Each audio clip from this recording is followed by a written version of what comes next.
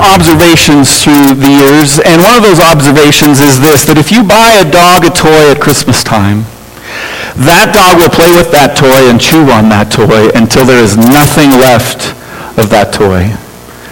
But if you buy a cat a present at Christmas time, the cat will play with the package for 10 minutes, and that's pretty much it. I've also learned this.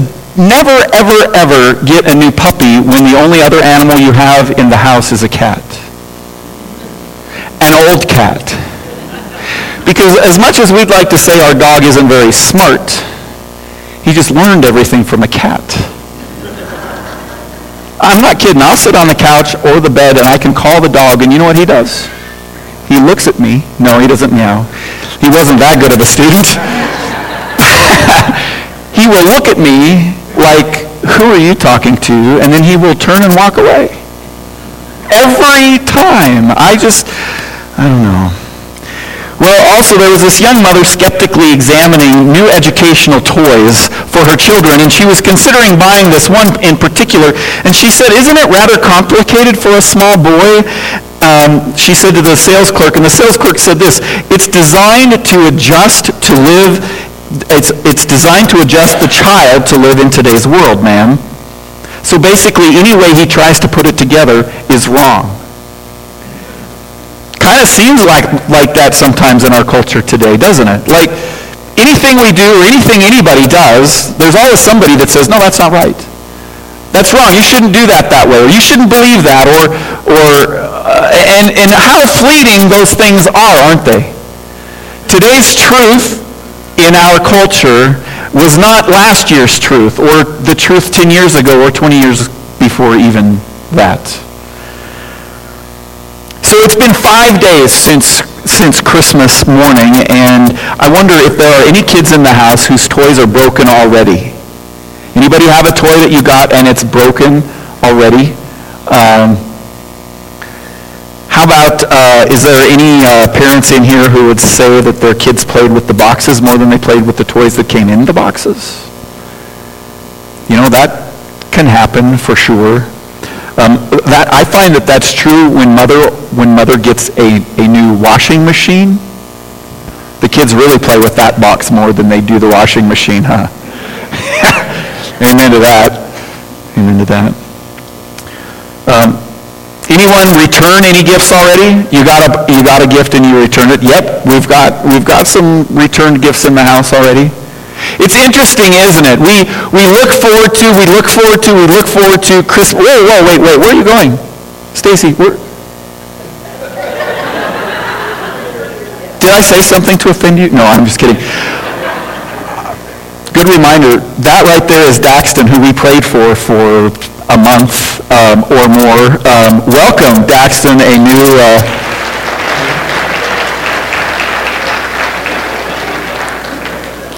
Okay, now you can leave, Stacy.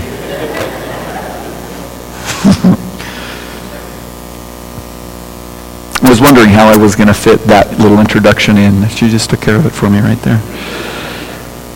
It seems like things don't last as long today as they used to, does it?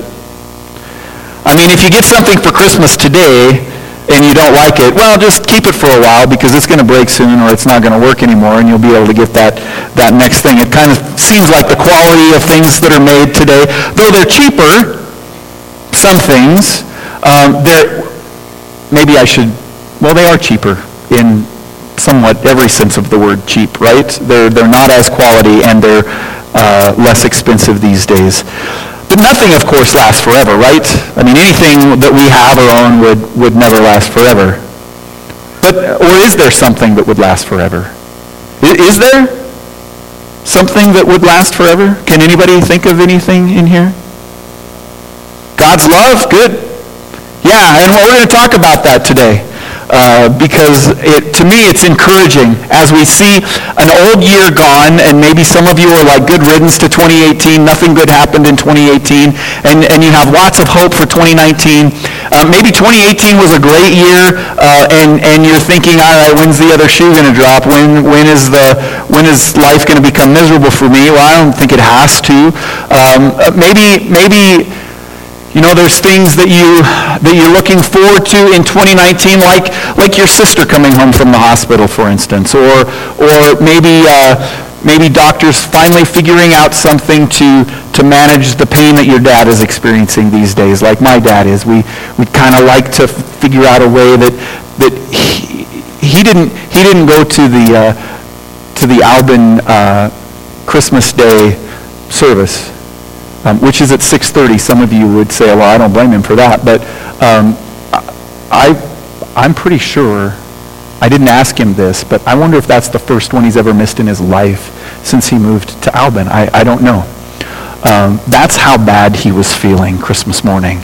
And so I'm hopeful that maybe we can figure something out there. Turn in your Bibles to Isaiah chapter 9.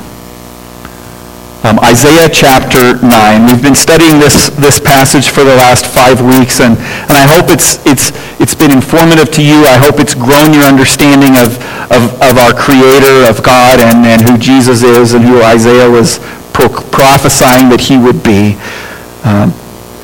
Isaiah chapter 9, verse 6 says this, "For to us a child is born, to us a son is given, and the government will be on his shoulders, and he will be called Wonderful Counselor, Mighty God, Everlasting Father, Prince of Peace." What great descriptive words of the coming Messiah Isaiah talked about here. And which ones, of course, have we not covered yet? Everlasting Father. We skipped Everlasting Father, and I was struggling with what to speak on. Should we do a New Year's message today, and I just got the sense that I should cover these last couple descriptive words in Isaiah that we kind of skipped over.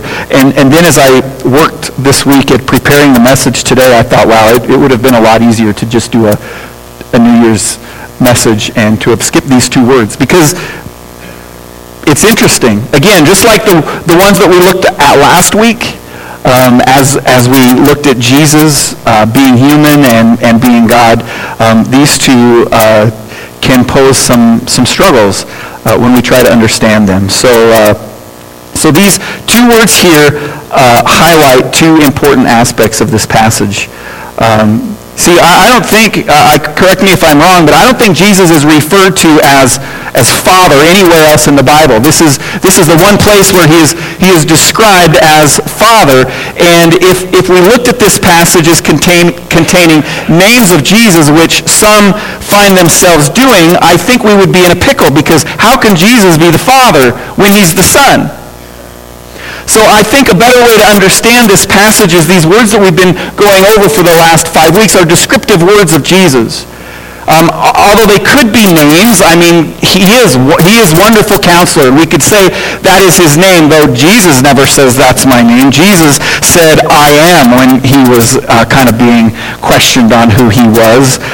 That is his name. We're told he is Emmanuel. His name is to be Jesus. But Father is kind of reserved for, well, the Father, right? God, the Father. So what does Isaiah mean here? I think Isaiah is covering the attributes that Jesus has. He has the attributes of God, including eternality, which we're going to look at today. These names that also point out the fact that Jesus is very much God. We looked at the biblical evidence of that last week. He is God as part of the Trinity. He is not the Father, but has the same characteristics as the Father. And this verse proclaims the redemption of Israel and the activities and titles and blessings of Jesus, the Messiah, who is to rule the earth and usher in a reign of blessing and peace that will never end. Jesus is mighty. We looked at that. He is God. He is wonderful in the literal understanding and sense of the word. If you weren't here before, we saw that the literal Hebrew meaning of the word wonderful, translated wonderful in English, is incomprehensible. We can't understand him. He is that amazing. He is that great. He is described as a prince. He is royalty for sure, though he came into the world in a very humble, quiet way. He brings peace All of these are great descriptions of who Jesus is, and today's words, of course, are no exception. Everlasting Father. The Hebrew phrase translated everlasting Father could be translated literally Father of eternity. So first of all, I want to tackle that first word. Point number 1 in your notes this morning is Jesus is eternal. Jesus is eternal. This may never have been a question to you, but the Hebrew word translated everlasting here has the idea of, and I love this word, perpetuity. That's not a word you hear very common in the English language, is it? Perpetuity, or without end. Jesus is ongoing, and not only is he ongoing from the day that he was born, but he had always been. When you think of everlasting or eternal, not just eternal into the future, but into the past as well.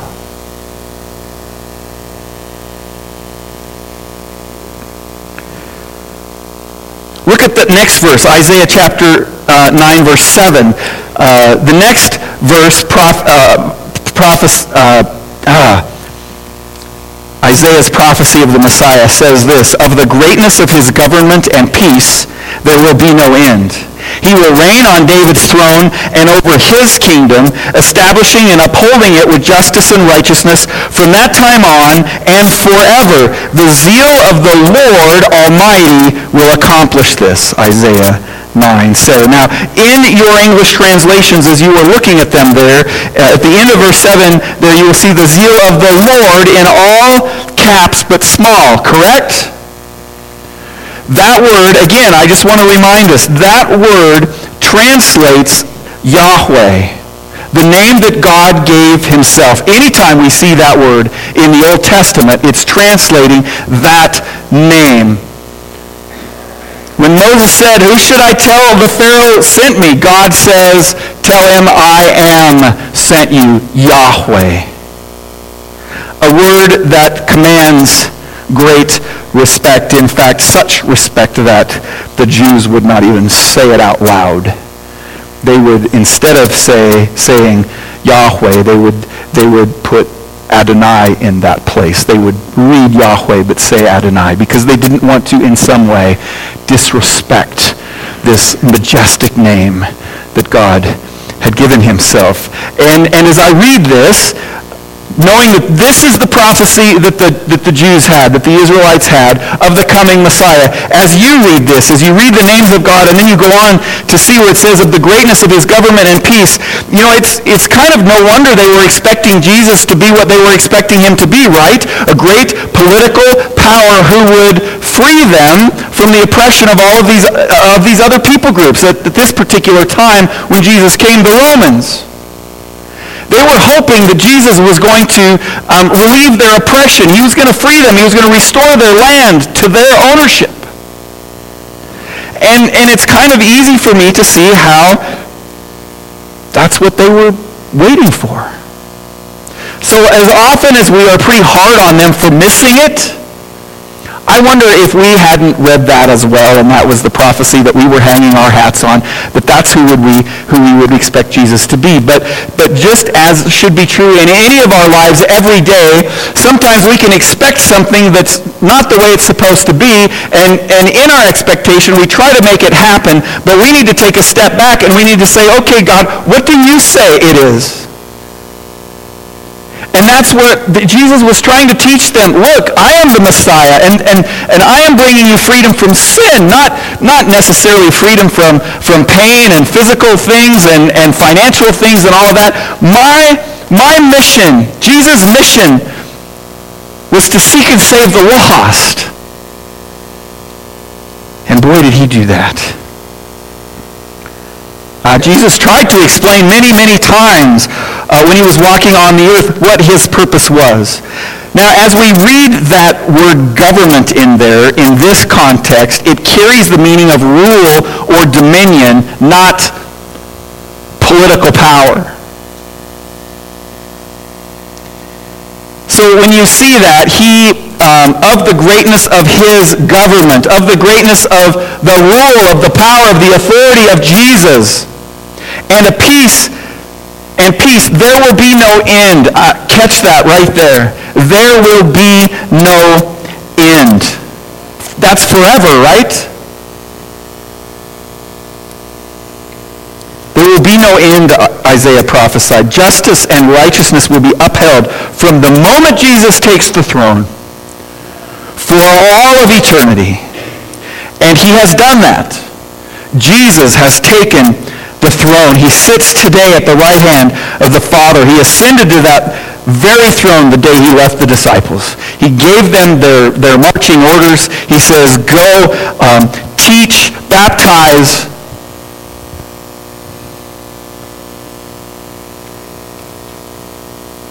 And there he remains today.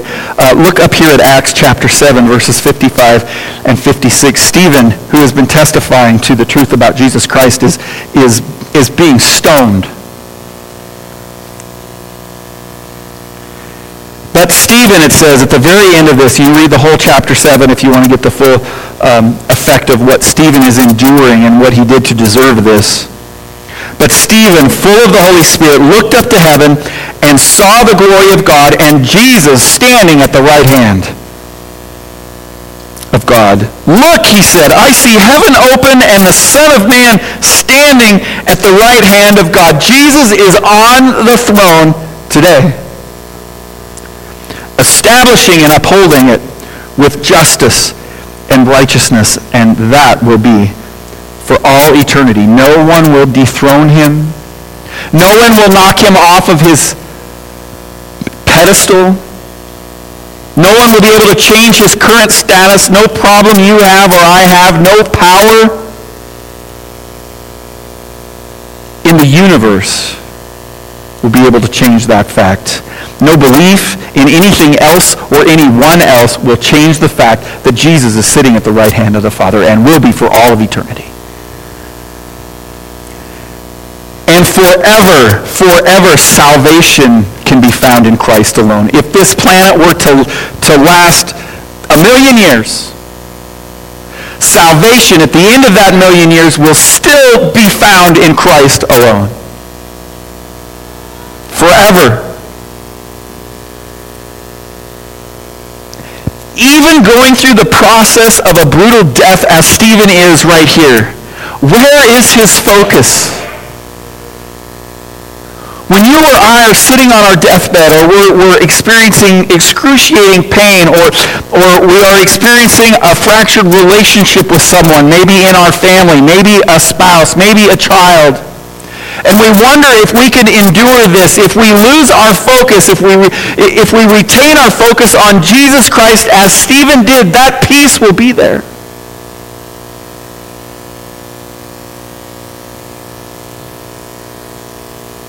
As the year 2018 comes to an end, isn't it comforting to know that the love and power of Jesus won't?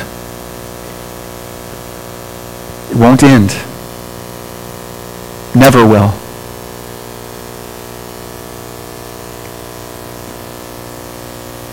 He will always be there. Now, I know some of you are sitting here today and you think, well, I just don't really feel like he's that close. First of all, there's more to faith than a feeling. But a feeling is a part of that. I always found it interesting when I was a youth pastor, once in a while, well, honestly, even as a pastor, someone will disappear.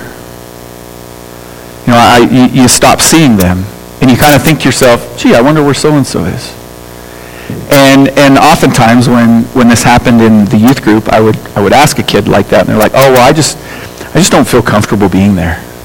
Oh, really? Normally, that comfort that they hope to feel, or that lack of comfort, is actually translated as conviction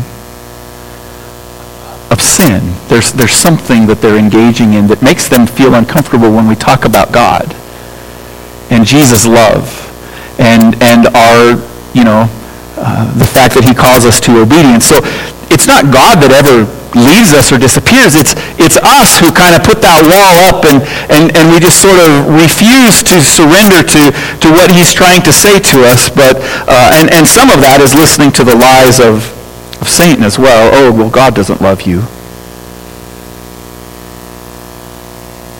just as he led Adam and Eve to be disobedient and to not trust God. We create that distance. We are the ones that kind of go our own way. And God's like, whoa, that's what you want. It's not the best. You know, I think he also will allow things in our life, or intentionally put things in our life that causes us to struggle, to call out to him. So no matter what happened in 2018, good or bad, the truth is the love of Jesus and his eternality will never change. And I think sometimes we just need to sit and reflect on that. That though my emotions change and are fleeting, and my people in my life change and are fleeting, and your life change and are fleeting, Jesus doesn't. He doesn't change. He will never go anywhere.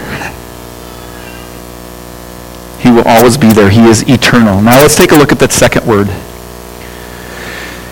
Jesus has not only been forever before time, now, and forever into the future. He started our new life and will sustain it. And in that sense, Jesus is like a father. Jesus is like a father. John 1 through 5. Look at that up here on the screen. In the beginning was the Word, and the Word was with God, and the Word was God. He was with God in the beginning. Through him all things were made. Without him nothing was made that has been made. In him was life, and that life was the light of all mankind. The light shines in the darkness, and the darkness has not overcome it. Who is John talking about there? The Word is Jesus. He's talking about Jesus. In the beginning was Jesus. And Jesus was with God, and Jesus was God. He was with God in the beginning. Through him all things were made. Without him nothing was made that has been made.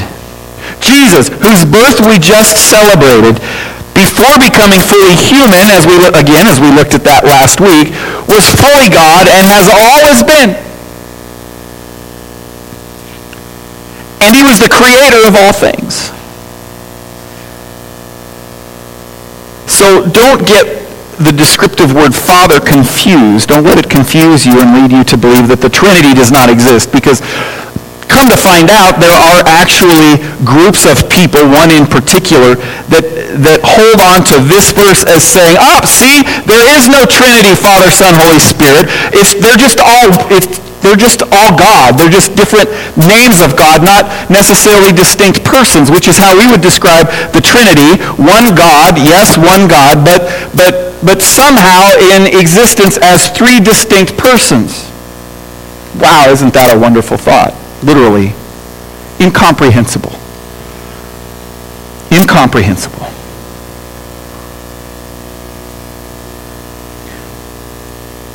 Jesus is still the Son, and the Father is still the Father, and the Holy Spirit is still the Holy Spirit.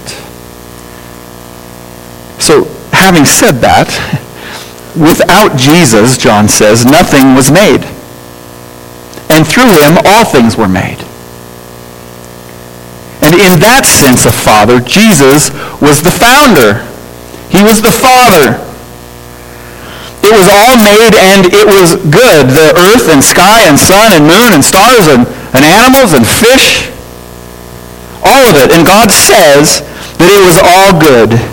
And then God creates us. In Genesis chapter 1:26, it says this. Then God said... Okay, then God, this is up here, right? Okay. Then God, singular, said, let what?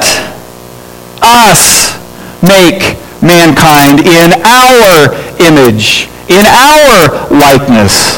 So there we have represented the fact that God is one God, yet is plural. Father, Son, Holy Spirit. All eternal.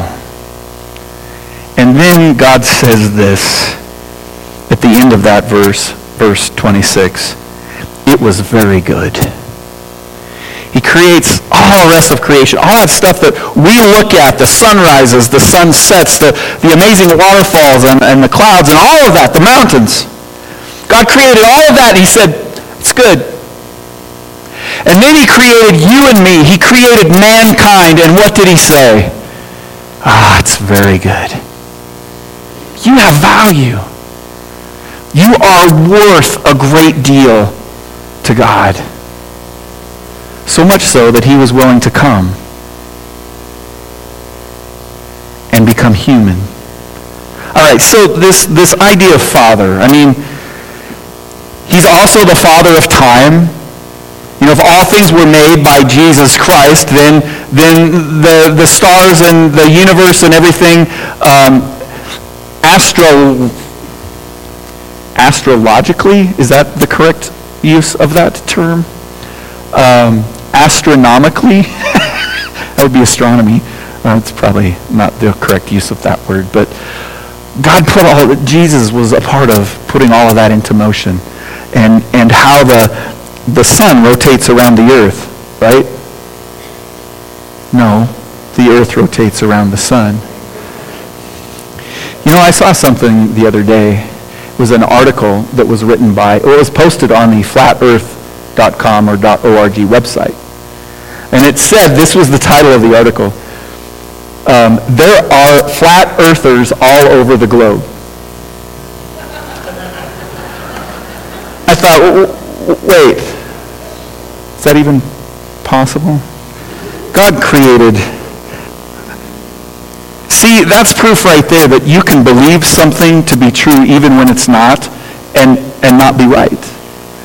You know, there is a fact, and that is that the earth looks like a big blueberry from space. So he's the architect of the ages. So as the everlasting Father, the Messiah will be a father, and his fatherhood will be without end. Many rulers in ancient times were considered the father of their country. Who's the father of America? George Washington is known as the father of our nation, right?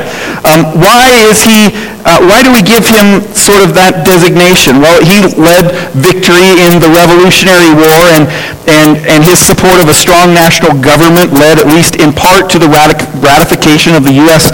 Constitution. And who knows, without George Washington and his ideas and his thoughts, we might be different.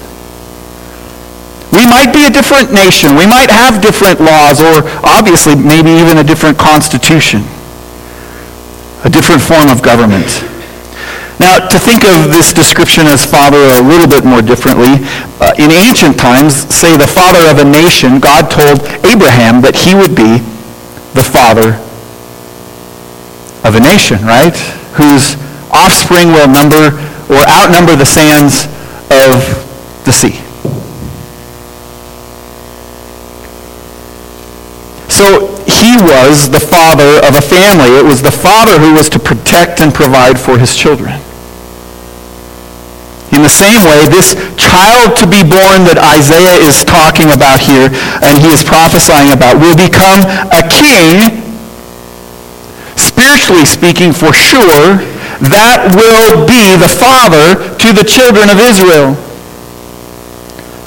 He will protect, he will provide for them, and his role as protector and provider will not be limited by age. It will not be limited by death. It won't even be limited to, again, as they were thinking, just government and property and freedom as a people. The rest of these details, of course, aren't described by Isaiah. He doesn't cover any of these things. He's saying in general, this is who this Messiah is going to be. The full identity of the Messiah, that he is God in the flesh, the second person of the Trinity, who would protect and provide for his people by his death and resurrection on their behalf. We have those truths right here.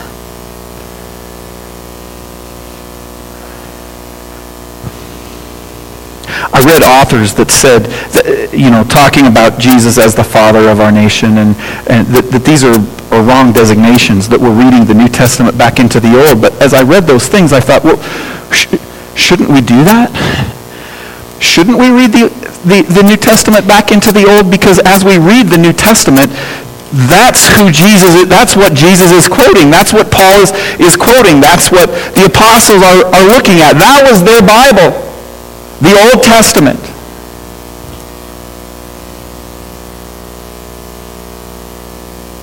Jesus, the Father, protector and provider. We also know that the Gentiles, that's most of us in this room, possibly all of us, have also been grafted into this family of Israel. This may be hinted at in Isaiah, but God's people would have to wait how many years? Over 700 years for this to come true. Before the Messiah would be revealed. Paul talks about this timing in Galatians 4. This will be our last passage. Turn to Galatians chapter 4 in the New Testament. One of the first of Paul's letters. Galatians 4, beginning in verse 4, this is what Paul says. But when the set time had fully come, God sent his Son, born of a woman, born under the law, to redeem those under the law, that we might receive adoption to sonship. Because you are his sons. God sent the Spirit of his Son into our hearts, the Spirit who calls out, Abba, Father. So you are no longer a slave, but God's child. And since you are his child, God has made you also an heir. But when the time had fully come, you've heard the phrase, God's never late. God's never early, but he's always on time. I want him to come sooner. Today would be great. Be great for me. Be great for my dad. But from when they received the prophecy, there was over 700 years, because God knew the time. He knew the perfect moment in time in the history of the universe, and that's when he sent Jesus. That's when Jesus came. Let me read that again. But when the set time had fully come, God sent his Son, Jesus, born of a woman, Mary, and her husband Joseph, born under the law, the Mosaic law, the law that says this is what you have to do in order to be covered, in order to be righteous. Born under the law to redeem those under the law. You see, the law has been fulfilled for us in Jesus. He didn't get rid of it. He fulfilled it. He was the perfect sacrifice. The only way that it could be done. That we might receive adoption to sonship. When the Spirit calls to us and we respond in faith, we become sons and daughters of God. Because you are, verse 6, because you are his sons and daughters, God sent the Spirit of his Son into our hearts. See, as a Christ follower, we are given the gift of the Holy Spirit. Scripture tells us that. The Spirit who calls out, Abba, Father, literally, Daddy. Daddy. So you are no longer a slave, but God's child, and since you are his child, God has made you also an heir. What a gift. What a gift. Jesus, eternal. Jesus, our Daddy. I want to close with this morning. In the 1960s, Mary Ellen Rothrick was a grad student in English literature at the University of Wisconsin. In 1998, she wrote this in the Christian Reader magazine. Maybe you can relate to this. This is what she says. Despair seemed to permeate the student body, especially those in the humanities. A fellow graduate student summed it up cynically. Playwright Samuel Beckett is right. Man is just a piece of trash in a universe that's running down. In college, atheism became my religion. Yet when I got into grad school, I found myself seeking to fill fill a spiritual void in my life, which we all have. I began practicing transcendental meditation, or TM. I met periodically with a TM supervisor. After a year or so of meditating, I mentioned that I had a reoccurring thought when I was trying to concentrate on my mantra. It's a line from Handel's Messiah. Something in my mind keeps repeating, and the glory of the Lord shall be revealed. To my young mind, not only was the music thrilling, but the words seemed to come from beyond this world. I loved the joyful language. Hallelujah, for the Lord God omnipotent reigneth. For unto us a child is born, and the glory of the Lord shall be revealed, and all flesh shall see it together. Her TM supervisor, of course, told her to ignore the words that kept coming to her. But I told myself, these aren't just random thoughts. And then it suddenly hit me. The phrase, and the glory of the Lord shall be revealed, was an invitation from a personal God of glory to seek him. Why couldn't he be Wonderful Counselor, the Mighty God, the Everlasting Father, the Prince of Peace? Within months, Mary met a woman who explained how she could have a personal relationship with Jesus Christ. Mary said, as I heard the words from the Bible, the words from the musical score made sense. The Holy Spirit convinced me of the truth. The God I'd hungered for, the personal God, loved me. Hallelujah, for the Lord God omnipotent reigneth. And my question for you today is, can you hear him calling you? You see, he's the only one that can save. I can't. Your parents can't. Your grandparents can't. May we all respond appropriately to him in this coming year. Let's pray. Lord Jesus, thank you. Thank you that you are everlasting. Yes, you came. You gave up heaven and came as a man. But to seek and save the lost, us. Thank you for that. And Father, I pray that as we enter into the year 2019 this week, that my prayer is that you would, as you say, you would continue to seek and save, and that maybe those in this room or those watching online would hear your voice, that you've been calling. You've been calling, you've been calling, you've been calling, and here they are today, and you're calling one more time. Believe in me. Put your faith in me as the Messiah. Surrender to me as Lord of your life, and you will be saved.